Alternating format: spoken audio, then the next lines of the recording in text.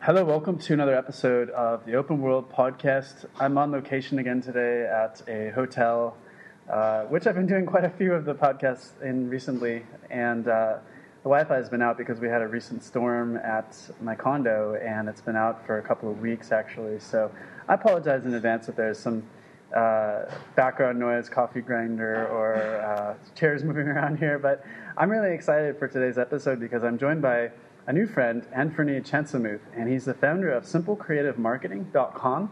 He's a marketing consultant, small business advisor, and podcaster. He's trained over 1,000 business leaders across 14 countries.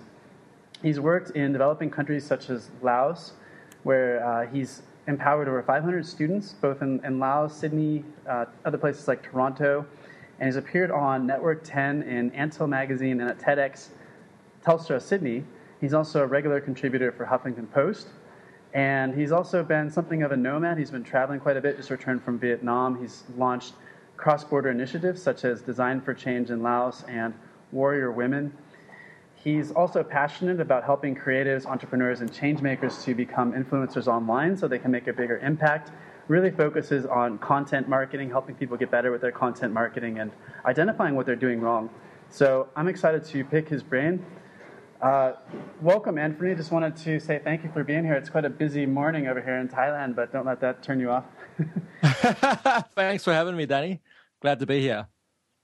So tell me how this all fits together. Tell me about your backstory. And you were born in Laos, is that right? Yeah, I was. I was born in Laos during wartime, or just around the end of the Vietnam War. My family then escaped the country, like when I was one, and we were in a refugee camp for about 6 months in Thailand, and then ended up in Sydney, Australia, where I grew up and went to school and became who I am. I spent the most part of my life, so 36 or something years in Australia before I got the big travel bug, and that caught me, and then I started to take on the world. How have your sets of experiences coming from Laos and then going to a different culture like in Australia, how has that shaped who you are and how has it molded your thinking? Great question. I remember when I was I think I was in fourth grade, and there was this writing contest that was, promoted in the school, and my buddy, who was the top of the class, he submitted a bit of prose that he wrote and encouraged me to join him. And I was writing this piece about what I called East meets West, and it was all about basically my experience of getting into school. So it wasn't fourth grade, it was in high school. It was seventh grade, and it was all about, I was exploring this multiple identity thing because I was really confused. At home, I was following the practices of my parents and my family, the Lao traditions and these sort of things. But then at school and with my friends, I was Aussie. I sound like an Aussie. I grew up Australian. I was eating meat pies and Vegemite and this kind of thing. But I was torn because I didn't know. I was finding my identity, and to answer your question, when I was around 16, I just stopped hanging out with my family.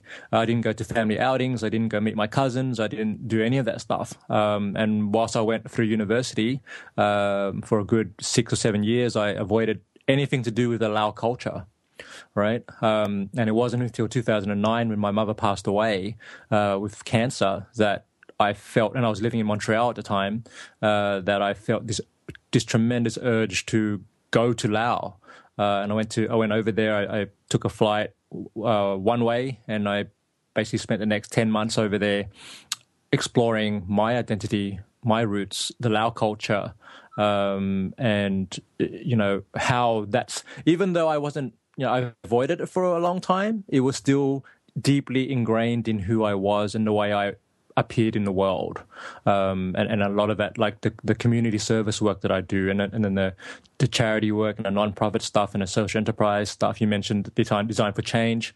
All of that was volunteer, and that came from growing up with this, partly Buddhist belief of generosity and giving and kindness.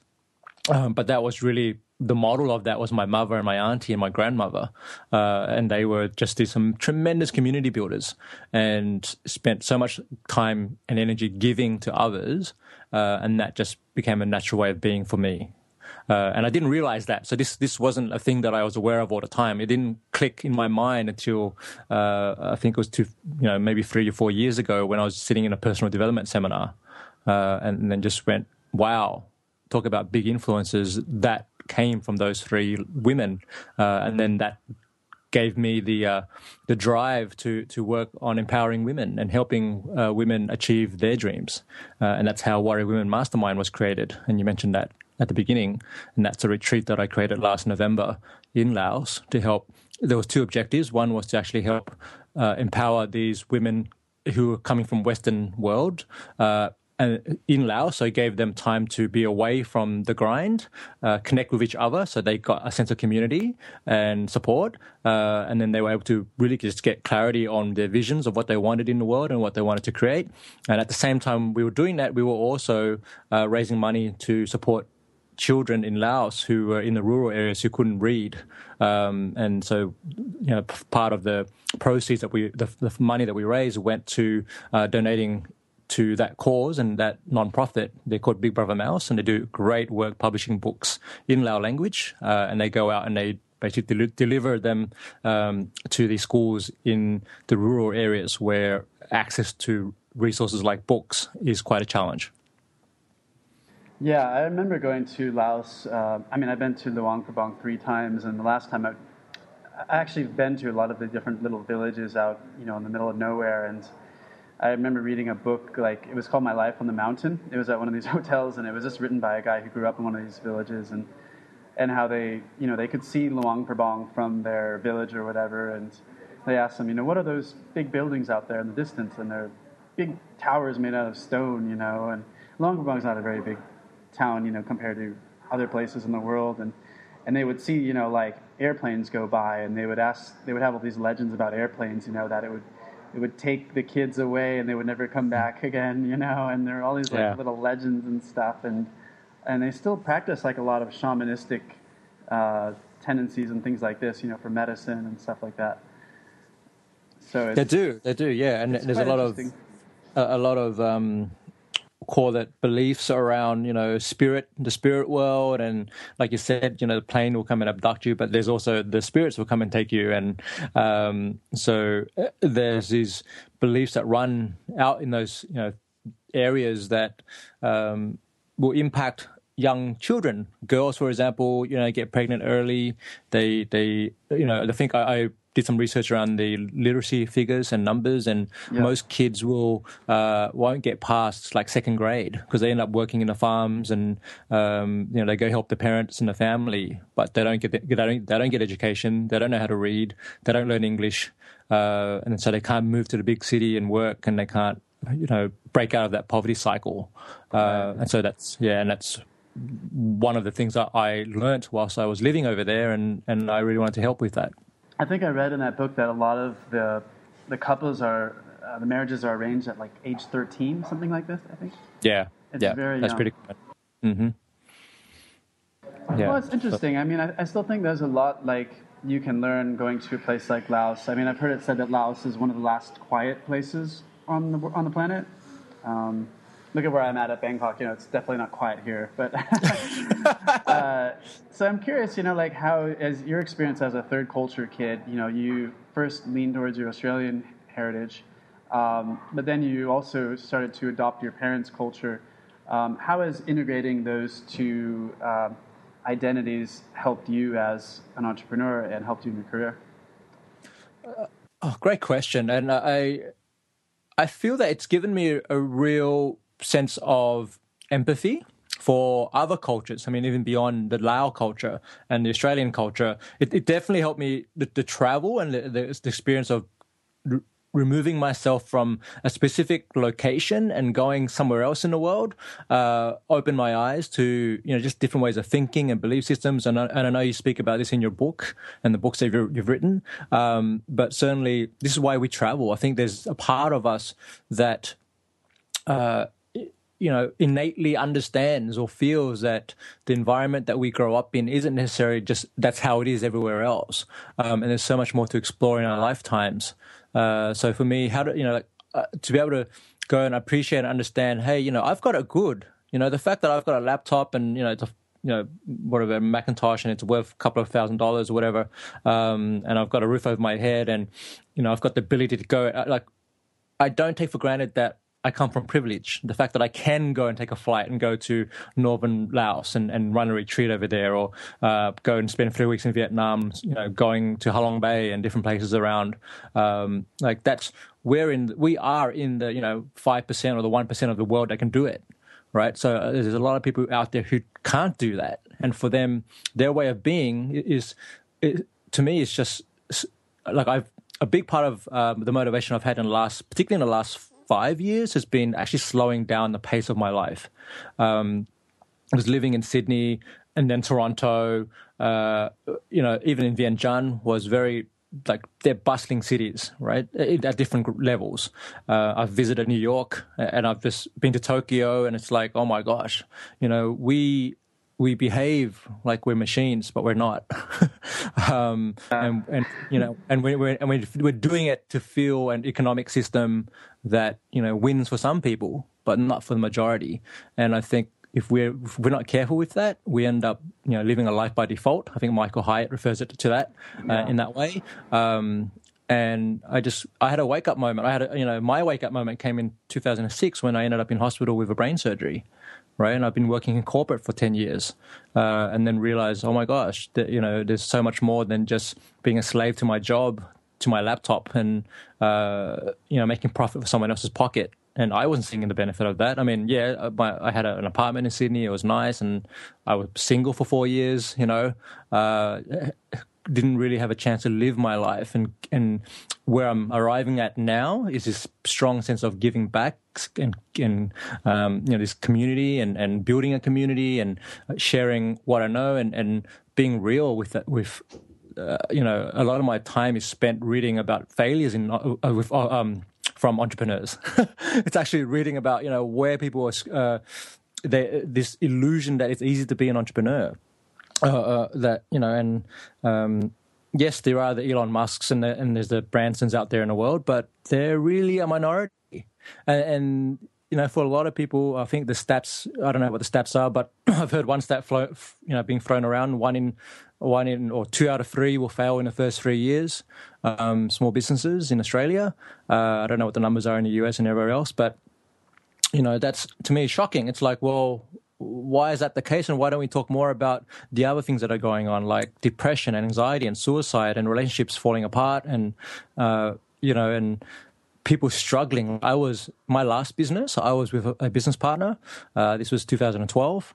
For 2 years we were together. We built a brand, we built a reputation, we got onto stages and had the outward appearance that we were doing well, right? We were generating maybe 5 to 10K in revenue each month, but we were living in at home on couches, right? On the floor. Like, we were not making money for ourselves, and that was a huge takeaway for me was, if you're going to design a lifestyle you want to make sure that you pay yourself as well. Like, that's kind of important. And I love what you talk about in your book, Brian Island, the concept that it's not a time for money exchange, and that's what I'm really working hard at right now is, okay, I'm 37, I'm feeling my energy starting to wane. And this might sound ridiculous to some of the people on here who are listening and they're going, well, I'm 60 and I'm still vibrant, and that's cool. But for me, it's like, I feel I've got probably a good 10 years of going hard at something before I'm done. Like, I'm spent, 40, 50 years of my life on the planet. And I just want to chill, man. Like, I want to be like you, sitting in a hotel in Bangkok and be like, hey, I'm loving my life.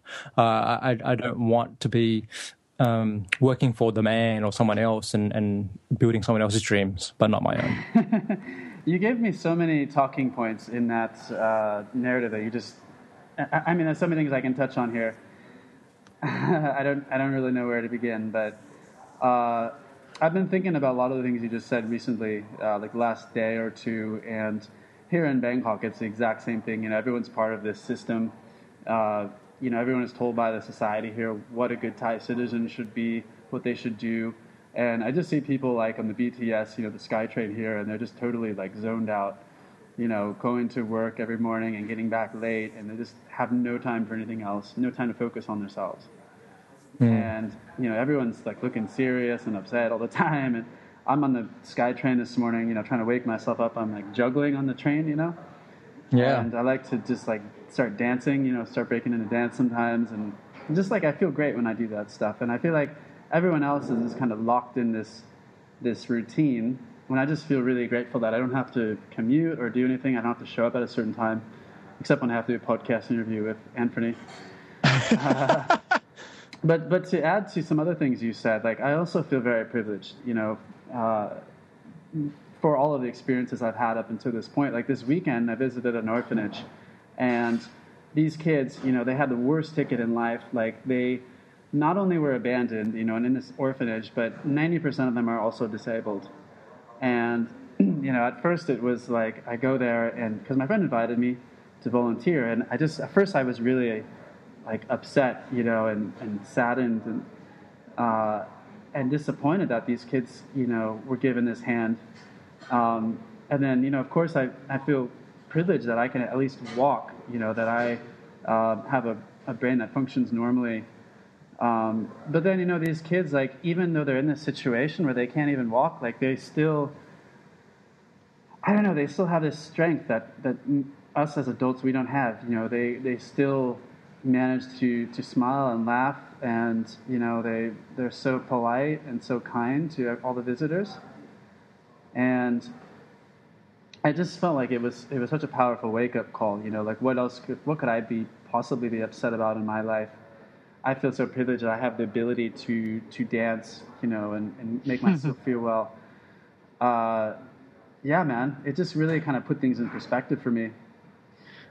I think that's super valuable that you do that and take the time to do that. And anyone listening to this, I would highly encourage you. And it doesn't take you having to go overseas to have that experience, right? Like you can just go hang out with some elderly people, some disabled people, the poor, the homeless, whatever. There's those challenges exist in our societies, and it's more about like they're real. Let's not pretend that they're not there. And if you really want to see like how lucky you are in your life and what you have, I would say even if you're listening to this podcast, like the fact that you can have the access to the ability to do that, you're already doing way better than 95% of the world, right? And so for me, it's coming back to that question that you asked earlier, Danny, like how does all this cultural experience, how does it translate to business and how does it help me? Like for me, what I realized, and the thing that kind of hit home for me very recently, is that everyone has a story to tell, right? No matter where you are in society, right? In terms of material wealth or, political affiliation, whatever it is, everyone has your journey, your life is valuable. It's precious. It's limited in terms of time, and these are all commonalities. We all share this, right? And we all have the ability to really take a look at where we are and then make choices around those. Now, some are more lucky than others, okay? I'm not going to go and say, well, those who are growing up in war-torn areas have it, like they made the choice to be there. That's not what I'm saying at all. But I have tremendous appreciation for my parents who, when I was 6 months old, decided we're going to leave this country that we grew up with. They spent, 30 something years of their life in this one place. And we're going to jump on a plane. They weren't boat people. They were on a plane, and came across to Australia, to a land where they couldn't speak the language, had no idea what to expect, right? Had very little money, and just went, that would be a better choice for us to have for our son, and for us, to have a better life. And they left everyone behind. And that was a huge thing when I went back over there, when my mother passed away and I started meeting the relatives, and I went to the villages where my dad grew up and where my mother grew up, and just, I walked into the house that my mother grew up in, and and saw the walls, and I saw this room, which was, if you think of the size of a cafe, it'd probably be one corner, of that size of a cafe, and that 8 kids slept on the ground with mosquito nets, right? And dealing with the heat. I mean, you've been in Luang Prabang, you've been in those regions when in the summer, or not in the summer, in the hot months, it can get really hot, right? And they didn't have aircon, they didn't have fans and these kind of things that we have, the luxuries that we have now. And so for me, it's despite these situations, like someone listening to this would look at that and they would look down on them, they would pity them, but these people are also very happy with what they have. Yes. And that's exactly where I was going. Like it's, you one of the most brilliant things that a friend of mine shared with me. This is one of the reasons I started traveling. A friend of mine went to Cambodia maybe 10 or 15 years ago, and it was his first time going back. Like his family were from there. And he said, I've seen the poorest kids, the poorest people I've ever seen in my life. They were running around. His kids ran around with no shirts. It was raining, but they were just having such tremendous joy, and they were like so generous to him, and they were offering him, food and things, whatever the little things they had. They were there, and for them, it was just a way of life. And I completely agree with you, Danny. It's, we can look at that and go, wow, that seems terrible, but it's not. It's really context and it's environment. But I think coming back to that, how does this relate to business? One thing that I've learned for myself is environment dictates performance. Okay, and this is something that one of my mentors says a lot, and it's all about where you spend your time physically and emotionally will affect what you create in the world and how successful you are in whatever your endeavors are. Right. So if you're surrounded by really negative people and everyone's like whinging about work and how their job sucks, guess what? You're probably going to have the same, just by being around them, you're going to feel crappy and you're not going to love your life. But then you go out and you travel, and I did backpacking. I went backpack through Europe in 2004 with 3 of my mates, and we spent 2 months over there, and just be like, oh my gosh, people in Amsterdam just sit on the street in the cafes and they don't look at each other, they look at the street. Or the chairs are facing outward.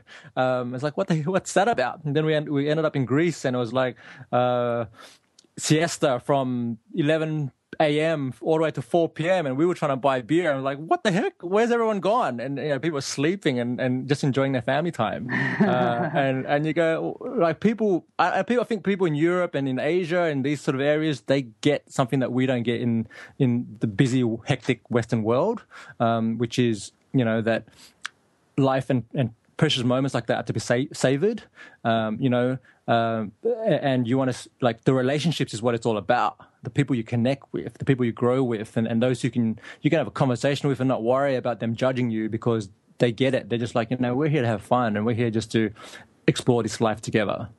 So I take all these ideas and values and I bring them into the work that I do, because marketing to me creates a map that shapes who you are, right?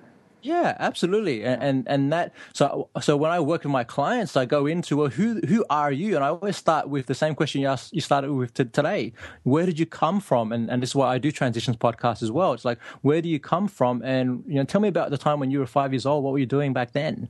Because there's relevance to that. And who are your parents? Because it's like this beautiful mishmash of hot pot of, goodness that we have, that we don't realize we have, but it all affects who we become and who we are today.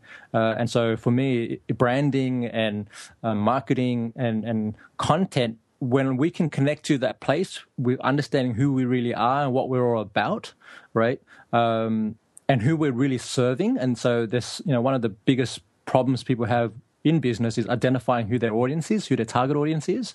And I've got, I've created basically a process and a worksheet to help people get through it. It's, it's on my site and it's free and whatever. But that there, I know, is once you get clarity around that and you get clarity around what your brand really is all about, and then your business has more chance of opportunity to succeed, because you're being real to who you are, what you're trying to do, and what skills you have, and who you can serve, and that, this all comes from, in a very indirect way, but it comes from this experience that I've had, trotting and doing crazy things like running flash mobs in Sydney and free hugs in Toronto and Montreal and crazy things like you're talking about. I've done no pants subway rides in the middle of winter in Toronto, just so I could connect to other human beings. Like I think we crave it, like we crave like all this internet and social media is great.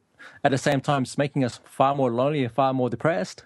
There's this research around strange. that. Yeah, it's not just that. It's like a way of living your life. And I've been thinking about this a lot lately because you mentioned 95% of people, don't seek other points of view. Don't get out of their own little shell.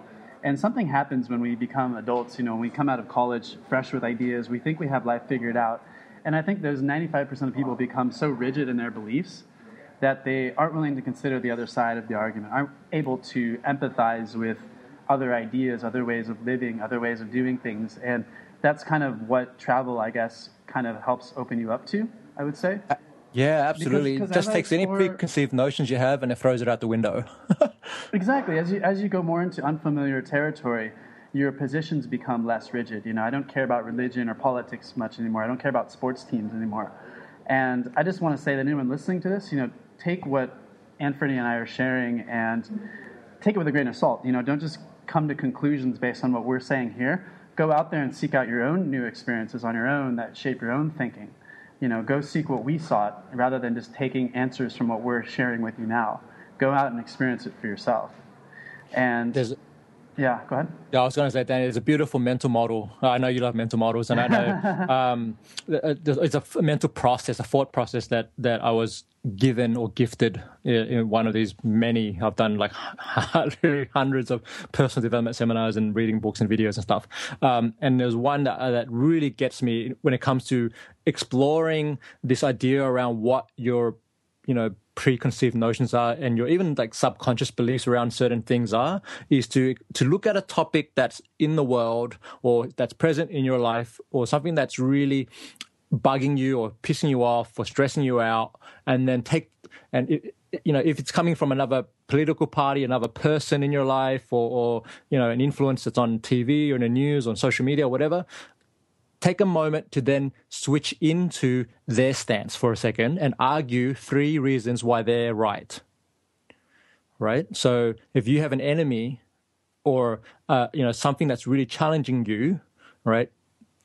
The opportunity here is to go, wait a minute, I'm going to suspend everything that I believe about this to be true, and because whatever we think is true, it's just a perspective, and so what we can do is go, well, I'm going to step out of this idea that I'm right, first of all, and then I'm going to step into whatever that person and that different point of view is, and then I'm going to argue back to myself, 3 reasons why they're correct. And it's a challenging process because it requires that you actually confront your own BS and really understand what is running through your mind and your heart. Because, you might, for example, I'll give you a real one that really pushes everyone's walls. And the argument, take this as an argument and an exercise. What if we said that Hitler was right for doing what he did? Right? And then I encourage you to think about 3 reasons why what Hitler did to the world and for the world was actually a good thing and not a bad thing. Okay? And some people listening to this might go, what the F, right? Hitler was an idiot. Like he literally massacred millions of people. Sure. Okay? But, all right, there's something that the world learned from that as well. Okay, and throw it to today's time, and we got this guy called Donald Trump in the US doing some really crazy things, right? But he's winning, and he's most likely becoming America's next president. Okay, why is that happening? All right, now I'm not a political guy. I don't jump into political conversations, but I'm curious about how people think about certain issues that are happening in their communities, in their lives, in the world, and I'm all about challenging those, and just being able to develop your own, ideas around things, and like you say, Danny, to be able to step out of your own bubble, if you will, and then just explore other opportunities out there. What was it that Socrates said famously over 2,000 years ago? He said that I'm the wisest man alive because I know one thing, and I know that I know nothing. Yes, absolutely. totally with that. And that was one of the wisest, classical thinkers was Socrates. He influenced so many Greek classical thinkers like Aristotle and Plato. He was their teacher. And those guys were mental. They were nuts, and they were, depressed and suicidal, and they drank stuff, and they weren't the best model healthy people in the world. But they were operating at a different level in terms of their, belief systems and consciousness.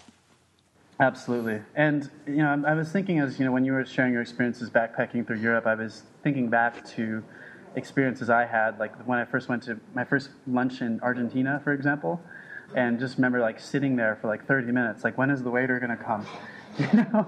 And the lunch ended up taking like 2 hours, like what the heck is going on here, And I learned something, just from those early travels, like when I went to Mexico for 2 months, and I was staying, the lady Maria, she owned this guest house, and she said, you're a product of your culture, and I had to shake off these American culture is very hardworking, very sacrificial, self-sacrificing, and we're often, stressed about things that are not happening here. They're happening hundreds of miles away, and that's kind of where I was. I wasn't focused on she was saying I didn't even wash my dishes or something because I was thinking about something, with a client or something like this, and so that kind of shook me up a little bit, and lessons that I learned from other cultures that have shaped me into who I am.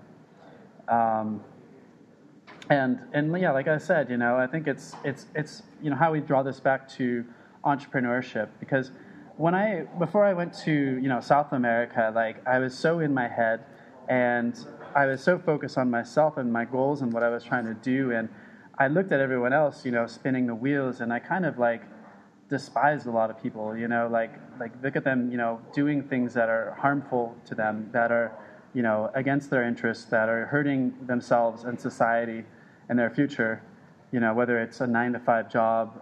I remember these pickup artist communities where they call anyone else who's not a part of it, they call them an average frustrated chump, There's this kind of there's this kind of thing where you look down on everybody else because they're mediocre. And when I started to travel, I realized, this is my problem that I'm carrying around.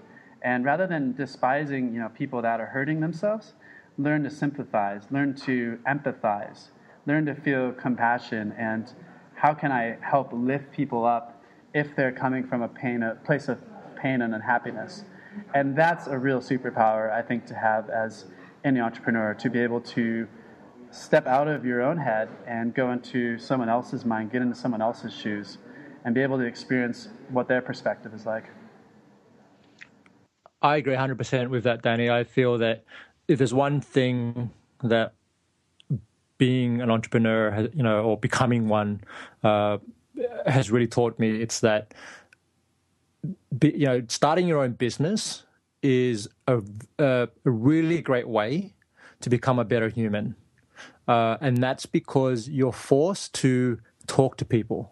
Right now, we had a conversation about this earlier yesterday. Which it resonates with me because for me there's always focus on the latest apps that are out there, and everything's online, and we've got iTunes, and we've got the video revolution and YouTube and all these things that are happening online. But the most successful businesses, I think I've literally interviewed hundreds of business owners over the past 3-4 years, and the ones that I consider have done really well and have set themselves up for financial freedom, and it's even more than that. I've spoken to a multi-millionaire. This is one of my mentors who he basically climbed. He set a goal and said, I know within X number of years, I'm going to go and I'm going to be on the stage speaking with the Richard Branson and Tony Robbins and Rich Dad Poor Dad, and these guys. And he made that happen. He achieved it, right? He had the bank account to say, yep, he'd made it, right? And then that's what a lot of us aspire to be. It's like, it'd be great when I've got that multi-million-dollar or business or whatever it is. And what he said to me was, once I hit that goal, I felt empty because, there was more to what I realized was there's more to life and being here than simply those, those type of goals, right? And it's not the first person. There's another. I've spoken to several people now who've said the same thing, right? I had one guy I interviewed. I didn't interview him. I had a conversation with him, and he exited his business and sold it for, I don't know, something like $10 million. They got bought out, and he said what he did with the money. Well, his part of the money they got, he put it in a bank account, and he didn't touch it for a year because he said, I didn't want to become an asshole. I just wanted to really focus on, well, now what? What's next? And he said that year, following the, what we consider a big success, what we might consider that, he said it was the most, like the worst year of his life because he realized again that money is not the goal, right? That it's not the objective. It's a byproduct of doing something great, but he wanted to be of more service and more value to people in the world, and that's where I'm coming from and how I operate as well. I'm learning to do that, is to really look at, well, it's not about just creating a product and putting it online and selling it and getting recurring revenue. It's actually, the product's got to be freaking amazing. It's actually got to help people transform their lives in some way. It's got to help them solve a real problem. And the only way I can work out what that is, we call it, in the startup world, we call it a validation. But a lot of people, in this huge thing that's going around at the moment, I'm sure you've come across them, Danny, this idea of doing a full weekend, what do they call them? The startup weekend. And basically you get in there, you have an idea, you spend the weekend validating it, you pitch it to a bunch of potential investors, and you might get some money, you might get some prizes, whatever. But you kind of come out with a concept of a business idea, and then you also have a team that can help you, potentially build it. The one thing that I've seen with these things is everyone, most people who are going through these programs and whatnot are afraid to pick up the phone or get on the street and talk to real people. They're afraid to, they idealize and they sort of envision this is who my target audience or target market is, but it's more of a wish list of who they want it to be. It's actually not the people who would actually, who actually needs what they're offering, and that's a big gap. And that's why businesses fail, because you're not actually serving the client as well as you should be. You're serving yourself. I know we've kind of gone a long way, like we've gone off. Yeah, but I think that's. I'm just flowing, and that's what I've seen a lot. What's been happening with people I'm working with right now, and my advice to them is always stop playing around, stop posting shit on Facebook, pick up the phone, get in front of real people. Right? Like just get in front of them, sit down with your existing clients if you have those, spend 20 minutes on the phone with them or on Skype or whatever and say, tell me really what's going on for you, and have real direct conversations. It seems like we have this fear of having real conversations now, and that's something I love what you said, like what you do, Danny, and that's you practice something new every week. My practice at the moment is having more authentic conversations, right? Having real conversations, not the hi, how are you? It's, I want to know, like, what's working in your life, what's not working, right? And how can we support each other to make it better, And a lot of what I'm doing, who calls it whatpreneurs? They're not really entrepreneurs. They're just trying to be, because it's cool to be an entrepreneur right now. Exactly. It's what people want to identify with, and then they join these communities of entrepreneurs and they call themselves entrepreneurs, but they're more interested in the identity of being an entrepreneur rather than being results-oriented. And yes. Entrepreneurs who are results-oriented are the ones who are actually shaking things up and changing the world. Yeah, because in your results, this comes back to this marketing thing, and it's what I'm saying to my current group of people going through my course right now. It's like, don't go out in the world and try and say I'm the greatest. Let your results say that for you. Once you help, like even just 5 people or one person go out and do something great for them, and they go, wow, because of Danny or because of Anf or because of whoever, whatever, this thing changed for me, then you've got your ambassador, you've got your advocate, your marketing has begun, right? Because it's like, this was the transformation that they got, and people are looking for transformation right now. Always have been. Yeah. Well, we've been hopping around a lot here. So we talked about goals. We talked about having conversations, understanding people, empathy. I like to call it performing a Vulcan mind meld, where you're actually able to get into the head of another person. I like these metaphors to kind of neatly indicate certain abstract concepts. We also talked about goals too and results, and I wanted to comment on that too because like thinking of like a results-oriented entrepreneur like Elon Musk, for example, he's like the trendy one to talk about. His goal is to create a colony on Mars, for example. But you mentioned how some of these people have these goals and they achieve them and they don't necessarily feel any happiness. And I want to chime in there because I think that it's not always about the goal. I love to set goals, because it gives me a direction for what I need to focus on. But it's not always about the goal. Sometimes it's about who you become as a result of that journey. And life is really, there's a couple of quotes that I love. Life is a series of commas, not periods.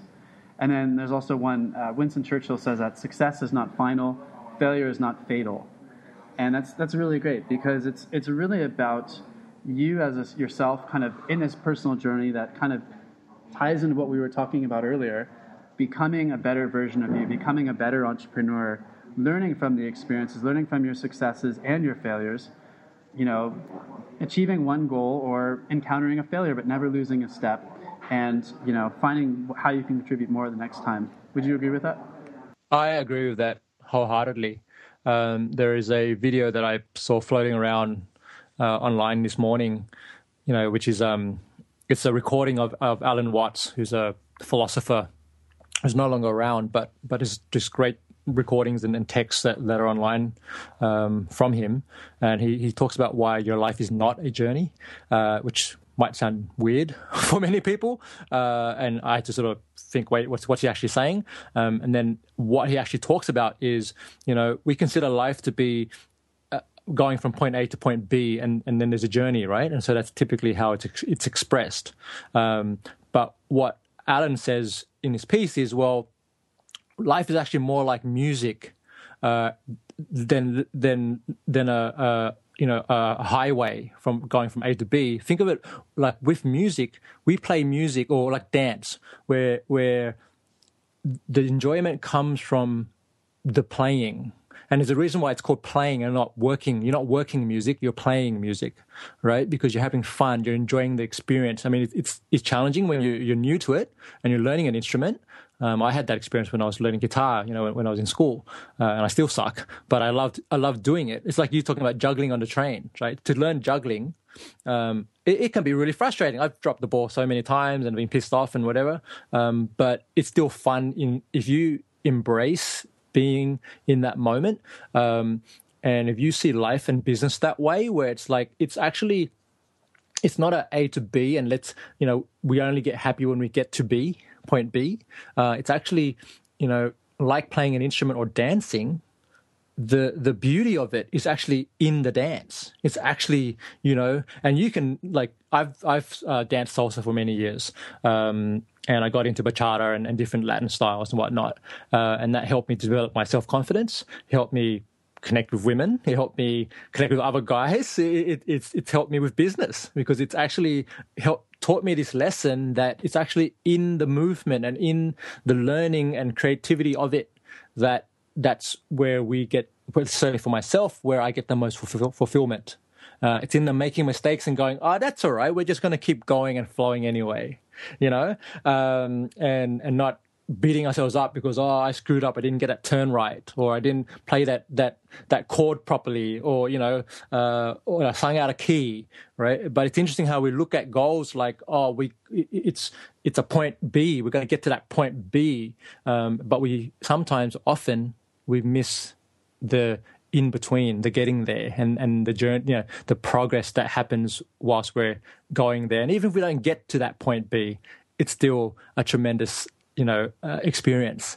And I also, if I could share, I learned this another way, which I mentioned earlier. My mother passed away in 2009 with cancer, liver cancer.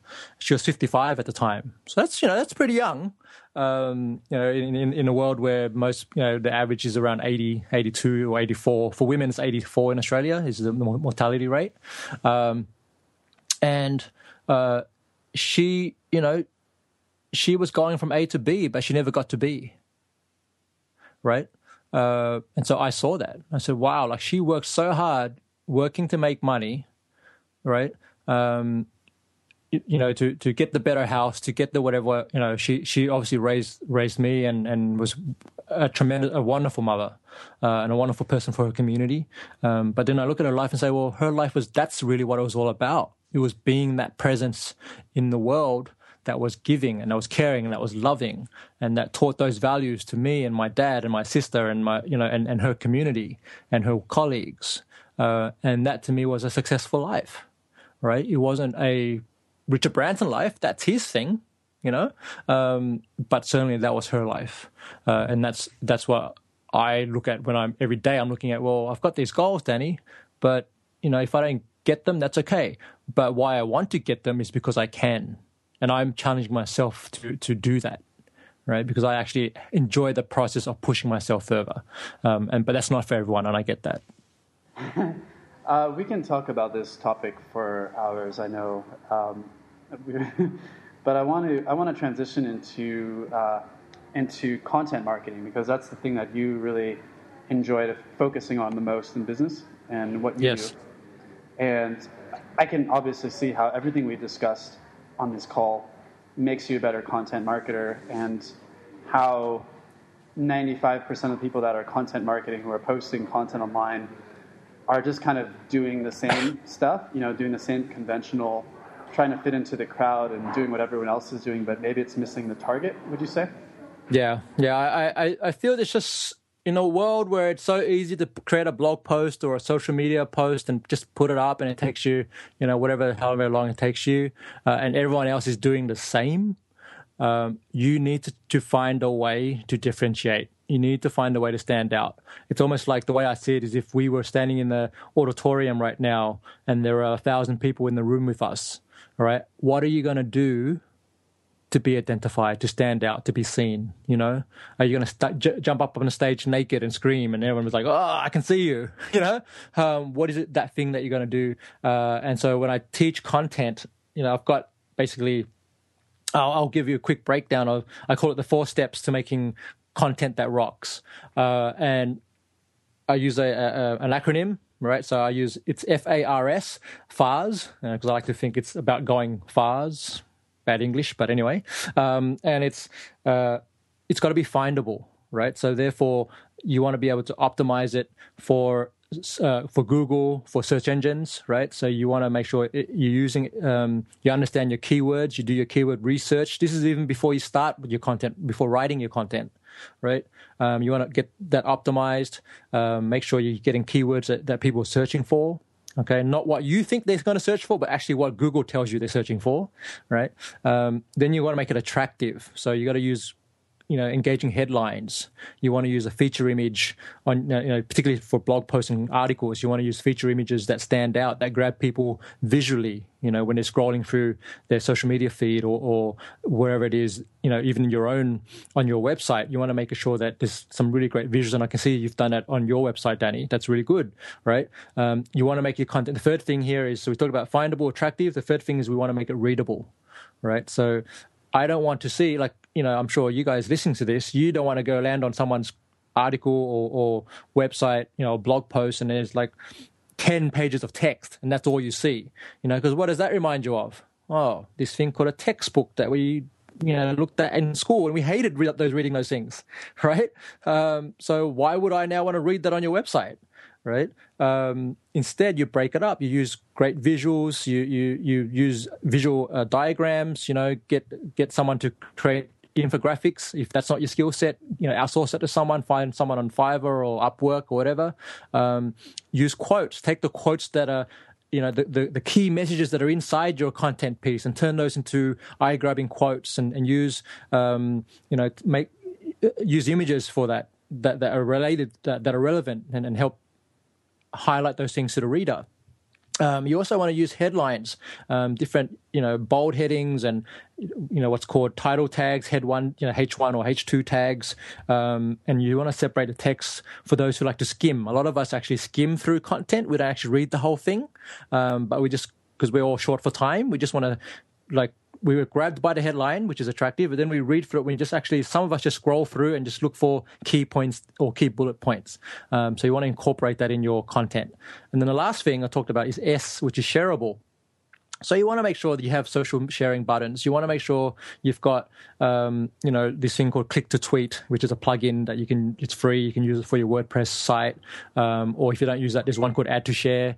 And you want to make sure that you're actually encouraging people to share that content out, because that's how you build organic traffic, right?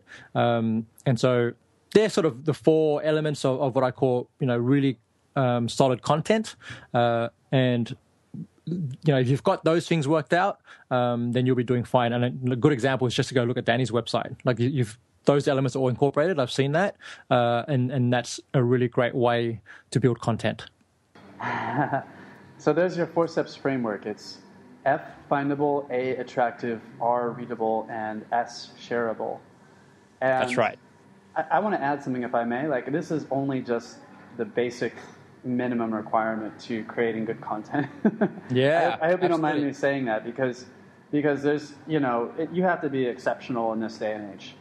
And, it's like you said, you need to dance naked on stage to stand out. You have to find ways even more to engage in finding people's emotional hot buttons, finding what are the mechanics of content that goes viral, for example. And I think something I've noticed a lot lately is that a lot of these like old guard, direct marketing groups and organizations have it all wrong, because they're doing marketing techniques that worked like 20 years ago, 30 years ago, in like direct mail pieces. But then the people I see who are really creating viral content, like this guy Tai Lopez, for example, I just saw this video of one of his parties in Hollywood, and to just have an invite to that party, you need to have at least 400,000 followers. That was one of the requirements. And guys like this are people who are really going viral, now in 2016. So what are your thoughts? Yeah, I've got a couple of thoughts on that. One is, understand, like for me, your intention shouldn't be to go viral. I think your focus needs to be, who's my audience? So this comes back to really understanding who your audience is. And I love what you said about pain points. What's going through their mind? What's challenging them right now? And how can I, put out content that actually helps them move forward with that? So, what's the next step for them? Does it help them, is there a worksheet you can give them? Does your blog post give them insights or action points that they can apply immediately? So it's got to be productive to them in some way, because if they're going to give you their time, right, you want to give them something that they can actually use and want to share and come back to. So it depends. Now this exactly. is, I'm talking from a business point of view. There's purely entertainment content, right? So if you're Kanye West or whoever it is, and you just want to get people to like follow you because you're an entertainer and you want them to eventually buy your album or something like that, then I still feel that these principles apply. I still feel that the problem is people are bored and therefore they want to be entertained, right? But that's the thing, though, Anfernee. Like you hit the nail on the head. You're not just competing with other businesses, in your industry. You're competing for attention. Yes. You're competing with all of the other stuff that people are posting on their Facebook news feed, all the other stuff in the Instagram feed, and that's your competition, basically. When you look at it that way, then it kind of really changes everything. And I want to add also that having something go viral is not an excuse, like you said. It's not the Band-Aid. You have to have a good foundation in place, but it's something that can really accelerate and put your marketing on steroids once you understand the market, once you have your story worked out, once you have a good offer. And that's how guys like Tai Lopez and John Lee Dumas, how they're able to come out of nowhere, because a guy like John Lee Dumas, for example, like he already has his story, as a former military officer and a real estate agent who was unhappy. He wanted a podcast that was 7 days a week. He created Entrepreneur on Fire. He's got all of that, down. People can really relate to that. And then, he really took off once he had that foundation in place. I'll add to that, particularly on John Lee Dumas, is this guy started 5 or maybe close to 10 years ago. So and he like really put in the work to build that thing. And he recognized, and I remember him sharing his story, he realized that people were not doing daily podcasts, right? That they were doing weekly or monthly or whatever the frequency was. And he went, I'm going to be the guy that actually does it every day, and I'm going to do it for 1,000 episodes. And he went for it, and this is similar to if you've ever followed Humans of New York and Brandon Stanton. His goal was he moved from wherever he came from, went to New York City with his digital camera, just went, I'm just going to take 1,000 portraits, right? No idea how that was going to turn into any business or anything. For him, it was more like, I just love taking photos. I want to capture this city, and I want to tell a story of all the people who are living in this city. And he went and did that. And then he found Facebook. Someone said, Brandon, you got to put your photos on Facebook. And then he started to grow. But it's doing the work that you would do anyway. I know it's a cliche now, but it's actually doing that thing that you enjoy doing. Like, John Lee Dumas loves interviewing great people. He loves doing that. He loves having conversations. I know you do, as do I. We love having these conversations with just inspiring people. And I'm doing this anyway. I'm not getting paid to do my podcast, but I just do it because I enjoy it. But I'm learning so much, and I'm building relationships, and I'm getting resources and connections, and I'm referring people everywhere, and all this kind of stuff. So I'm glad you brought that up, Danny, because I think, it's easy to skip the part where it's like, yes, he made a name of himself, and these guys are doing great. Ty's doing awesome. But it was a process for them to get to where they are now. Yeah, that's a great point. You brought up a lot of great points. Dan Norris told me that all businesses grow from conversations. And John Lee Dumas, as an example, he didn't create that podcast in isolation. He had a coach. He had his business coach, Jamie Tardy, I want to say. Yeah. So you best believe that he was having a lot of these conversations with really smart people, just like you and I are having a conversation now. You never know what kind of ideas would form as a result of these types of conversations. So that's very, very important, I think.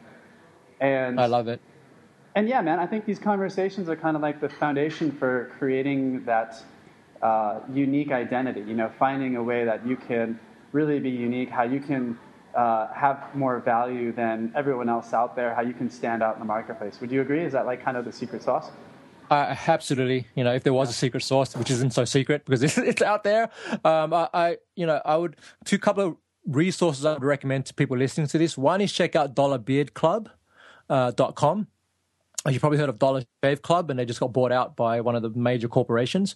But then you've got Dollar Beard Club, they're like the antithesis of those who love to shave. These guys love to grow their beards.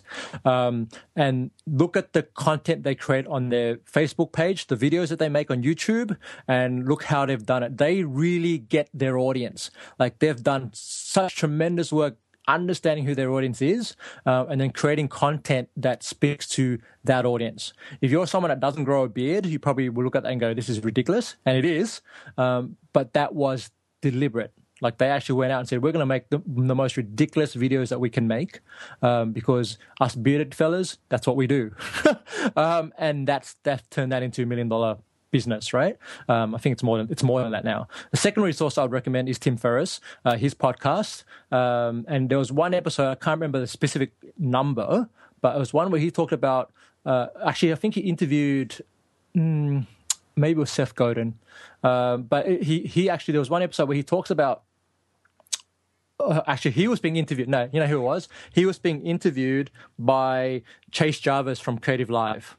Right? And Chase asked him, how did he become this guy, like who he became? How did Tim Ferriss become Tim Ferriss? And he talks about certain principles that he followed that comes from a book that was written in like 1970 or something, or in the 80s. And he said, one of the things is, what you want to do is a tip for you, those of you who want to create content, is you want to basically position yourself as someone who started some kind of movement or some kind of concept, right? But you don't necessarily have to be the one who created it. For example, Tim Ferriss didn't create lifestyle design. The words lifestyle design didn't come from him. It actually came at that time when he was starting to write 4-Hour Work Week. This concept was already coming through, but he was the one that put the book out first, right? And then became known for it.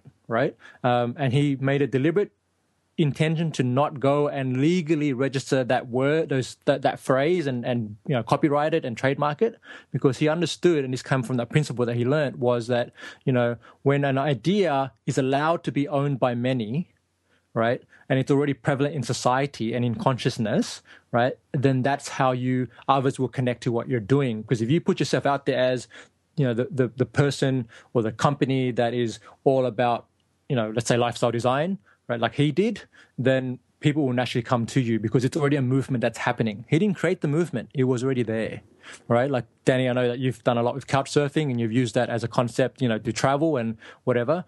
That idea has been around for centuries. People have been traveling and backpacking and sleeping on others' couches and meeting at pubs forever. Right? I was just thinking about this yesterday because I was reading the biography of Andrew Carnegie, and basically he was a big philanthropist, and he was saying that his mode of philanthropy was all about he wanted to build a bunch of libraries and give people the tools to better themselves.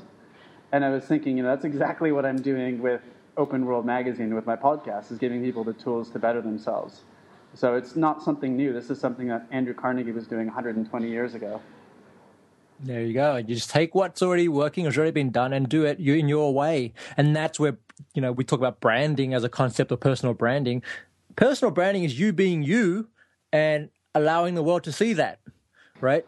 When you're starting to copy other people's stuff, now you're not being you anymore. And that's where you've lost it, right? But at the same time, I think what we're doing is we're attaching ourselves to universal values. Yes. These values are timeless. They're not going to change. And that's exactly what Tim Ferriss did. He attached himself to values of lifestyle design, of something that existed back in the 70s. Mm-hmm. But, when he first came out, he was a 4-hour workweek guy. He was the guy in the hammock who was like tango dancing and, the absentee CEO. And that really hit a chord with a lot of people who were frustrated with the conventional life path. And I was actually thinking, there was this quote that I've heard a couple of times, that your life changes as a result of the books you read and the people you meet. Yes. Because those are like the sources of ideas, and that kind of ties together with everything that we're saying. Even Tim Ferriss himself got that idea from that book you mentioned that was published in the 70s. What was the name of the book? Something like advertising, something. I can't remember. You have to. I wish I had it with me. But if you listen to, just Google Tim podcast and Chase Jarvis, or you can add it to your show notes, Danny. That episode is where they talk about it, and it's a great reference point. Another recommendation I'd give you is if you go to Vimeo.com, which is YouTube's competitor, but more for creatives. If you search in Vimeo for Remix. And it's a 3-part series that was created by these guys in somewhere in the US, and it's all about this idea that it's all about the concept of ideas are never new or original. We, as a society, continue to recycle ideas, and they go out of flavor and then they come back in flavor, right? Fashion. This is how the fashion world operates, and ideas are the same, right? Like, the electric car was didn't just happen now. Like, the idea came decades ago, right? But it's time. But there's this thing that happens where timing is important because the world has to be ready for that concept. But in terms of remix, like this, and this relates to another concept, which is the hero's journey. I'm sure you've heard of that one, Danny, which is the work of who did Hero's Journey? That was Joseph Campbell. And he was a theologist and a philosopher, and he studied literally hundreds of movies and all the religious texts, and all the the Greek gods and mythology, and he looked at that and put it all apart and said, "Wait a minute, we keep telling the same story again and again and again because the story that we keep telling," and he called it the hero's journey, is our journey as people, our journey as humans. And we all share the same story, which is why we love these stories, these movies and these works of fiction and art, because they're actually mirrors of ourselves. And we see ourselves in those journeys, and they're all metaphors for ourselves. So anyway, we digress, but there's a lot there for you to dig into. And point being is be you. Like, really, the one thing that you can really do is really strip off all the layers of beliefs and things you've been taught over the years and by multiple influencers, and go down to, well, who am I, right? Who am I really, and what am I really all about? And then once you're there, that's where you start, right? And then that would be my takeaway from this conversation for you. I love it. So I kind of see it as a two-sided coin. One is being you, being unique, and then two is attaching yourself to universal values and letting that be your credo that other people can relate to. Yes, absolutely. Okay, great. Well, this interview is already running a bit long, and it's getting quite busy here. It's almost lunchtime, so there's a lot of people passing through the lobby here. But I feel kind of excited, my heart rate, you were talking about environment, and how it affects you. I feel like my heart rate's been raised, and I feel like I'm at like a wrestling match or something, on location, or at a soccer game. Like, I feel super excited here with all these people coming and going around here. But it's been a lot of fun, man. I've enjoyed this conversation. Likewise. Appreciate you having me on. Thanks, Danny. Yeah, before we sign off, where can people go to get more information? Where's the best way to engage with you and your brand? Right on. So just head over to www.simplecreativemarketing.com, and that's where you'll find everything you need and connect with me there.